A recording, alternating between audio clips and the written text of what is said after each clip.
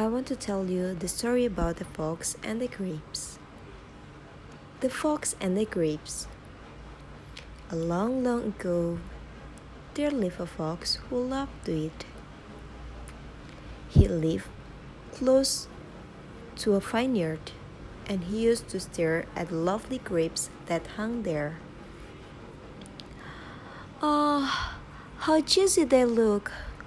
Oh, I am sure these are stuff that melt in the mouth when you have them. If only I could reach them.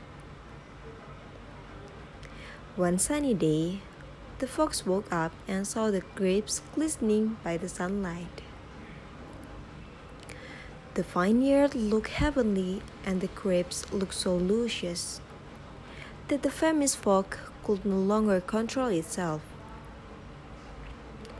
He jumped to reach them, but fell down. He jumped again.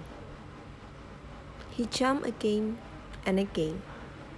But no, they were much higher.